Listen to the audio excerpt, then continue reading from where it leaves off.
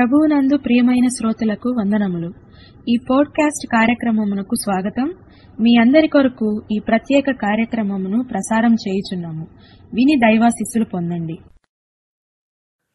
ప్రియ దేవుని బిడ్డారా, ఆదివారము సోమవారము జరిగిన విషయాలను మనం గమనించాం. మరి ఈ ప్యాషన్ వీక్లో మంగళవారం ఏం జరిగింది, ట్యూస్డే ఏం జరిగింది అంటే మాథ్యూ గాస్పల్లో 21 చాప్టరు 23 నుంచి 22 చాప్టర్ 46 దాకా యేసు ప్రభు వారిని ప్రశ్నలు వేసినట్లుగా మనకు కనిపిస్తుంది. ఏం చేశారయ్యా అంటే చాలామంది యేసు ప్రభు వారి దగ్గరికి వచ్చి ప్రశ్నలు వేయటం మొదలుపెట్టారు. మీరు గమనించండి, 23వ వచనము 21వ అధ్యాయంలో ఆయన దేవాలయంలోనికి వచ్చి బోధించుచుండగా ప్రధాన యాజకులను ప్రజల పెద్దలను ఆయన వద్దకు వచ్చి అనుంది. చూసారా? మళ్ళీ అదే అధ్యాయము మీరు కిందకి చదువుకుంటూ వచ్చేస్తే 22లో కూడా అప్పుడు పరిసయ్యులు వెళ్ళి మాటలలో ఆయనను చిక్కుపరచవలని ఆలోచన చేయుచు అని ఉంది. తర్వాత 23లో పునరుద్ధానము లేదని చెప్పడి సద్దూకయ్యులు ఆ దినమున ఆయన యొద్దకు వచ్చి. చూసారా? మరలా 35లో వారిలో ఒక ధర్మశాస్త్రోపదేశకుడు ఆయనను శోధించుచు. వీళ్ళందరూ ఏంటయ్యా అంటే యేసు ప్రభు వారిని మాటలతో మాయ చేయాలని, ఎక్కడైతే ఆయన తప్పు చెప్తాడా, ఎక్కడ పట్టుకుందామా అని వెతికేటటువంటి మనసండి. కొంతమంది ఇంతే, మాట వినరు. ఆయన ఒకటి చెప్తే ఇంకొకటి అడిగే వ్యక్తులు ఉంటారు. ఆయన ఒకటి చెప్తూ ఉంటే తప్పులు వెతికే వాళ్ళు ఉంటారు. వీళ్ళందరూ కూడా పైకి వేషధారులాగా ఉంటున్నారు.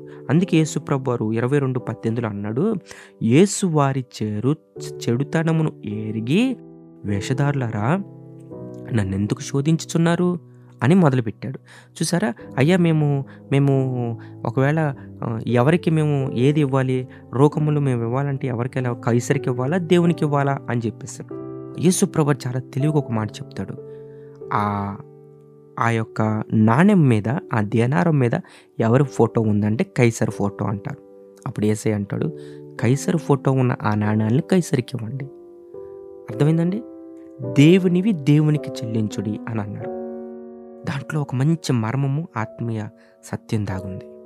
మనుషులు ముద్రించినటువంటి ఈ డబ్బుల మీద వారి యొక్క ప్రతిబింబాలు, వారి రూపాలు పెట్టుకుంటారు. కైసరు ఫోటో ఉన్నటువంటి ఆ డబ్బుల మీద కైసరికి మీరు చెల్లించాల్సినటువంటి ట్యాక్స్ కానీ, గవర్నమెంట్కి మీరు ఇవ్వాల్సినటువంటి విధి విధానాలు మీరు నెరవేర్చండి. నేను దానికి వ్యతిరేకని కాను.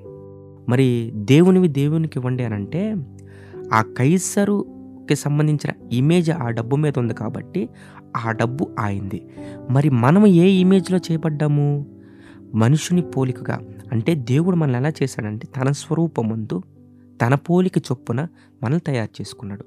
కాబట్టి యేసు ప్రభువారు తన స్వరూపమందు తన పోలిక చొప్పున మనం చేసుకున్నాడు. కాబట్టి మనము ఆయన స్వరూపం కాబట్టి మనము యేసు ప్రభువుకి ఒక అర్పణగా అర్పించుకోవాల్సిన అవసరత ఉన్నది. ఇలాగా యేసయ్య వాళ్ళు అడిగే ప్రతి ప్రశ్నకు విసుక్కోకుండా, అలగకుండా, లేదంటే ఏదేదో అనుకోకుండా చక్కగా మంచిగా ఆయన సమాధానం చెప్పడం అనేది జరిగింది. ఈ మాటలు వింటున్న మనందరికీ ఒక ఆత్మీయ పాఠం ప్రభువు నేర్పించేది ఏంటంటే, యేసు ప్రభువారు రాజులాగా ఆ ప్రదేశానికి వెళ్ళినప్పటికీ, తనను తాను తగ్గించుకొని వెళ్ళినప్పటికీ, అంజూరపు చెట్టు తనకు పండ్లు ఇవ్వలేదని శపించిన వెంటనే అది అప్పటికప్పుడు ఎండిపోయింది. అలా జరిగింది. అలా ఎండిపోయినప్పటికీ కూడా తనలో శక్తి ఉందని, నేను రాజునని ఆయన గర్వించలేదు. వచ్చిన ప్రతి వ్యక్తికి సమాధానం చెప్తూ వచ్చాడు. మీరు అడిగితే నేనెందుకు చెప్పాలి అని ఈగోగా తను చూపించలేదు. తన ఈగోని చూపించలేదు, లేదంటే కోపాన్ని చూపించలేదు. ఇంకొక మాట చెప్పమంటారా, తను ఏ విధమైన విసుగును చూపించలేదు. వచ్చిన వాళ్ళకి వచ్చినట్టుగా సమాధానం చెప్తూ గద్దిస్తూ వచ్చాడు. ఈ మాటలు వింటున్న మనందరికీ కూడా ప్రభువు యొక్క గద్దింపును మనం పొందుకుంటూ ఆయన్ని శోధించే వ్యక్తులలాగా ఉండకూడదు. ఎర్ర సముద్రమును భయము పుట్టించు క్రియలను మరిచిపోయి ఎర్ర సముద్రము దగ్గర వారు ఆయనను శోధించిరి, పర్వతములలో అరణ్యముల మార్గమున వారు ఆయనను శోధించిరి అనే కీర్తన రంగంలో మనకి ఇజ్రాయేల్ గురించి కనిపిస్తూ ఉందండి. దేవుని బిడ్డ, దేవుని యొక్క కార్యాలు జరుగుతున్నప్పటికీ నువ్వు ఇంకా దేవుని అనుమానిస్తూ అవమానిస్తూ, ప్రశ్నిస్తూ, నాకే ఎందుకు, నేనే ఎందుకు నువ్వు అనుకుంటూ ఉంటే నువ్వు ప్రభువుని బాధ పెట్టే వ్యక్తిగా ఉంటున్నావు. కాబట్టి నీకోసం, నా కోసం ఎంతో బాధను అనుభవించినటువంటి దేవుడు, నువ్వు నేను బాధ పడకూడదని తన బాధపడి తన ప్రాణాన్ని మన కోసం పెట్టిన ప్రభువుకి అయితే మనం లోబడి బ్రతకాలే తప్ప ఆయన శోధించి, బాధించి, వేధించి బ్రతికే వ్యక్తులంగా మనం ఉండకూడదు అని మనం ఒక ఆత్మీయ పాఠాన్ని నేర్చుకోవాలి. ప్రభువు మనకి తన కృపను తోడుగా ఉంచి నడిపించునుగాక. ఆమేన్. ఈ కార్యక్రమమును గూర్చి మీ సలహాలు, మీ ప్రార్థన అవసరతల కొరకు మమ్మలను సంప్రదించవలసిన మా ఫోన్ నంబరు 094830131336 మరియు మా ఇమెయిల్ ఐడి info@fibaonline.org. మరి ఒకసారి మా phone number 094830131336. Email ID info@fibaonline.org. మరలా రేపు మరొక నూతనమైన కార్యక్రమముతో కలుసుకుందాము. అందరికీ ప్రేమ వందనములు. దేవుడు మిమ్మును దీవించునుగాక.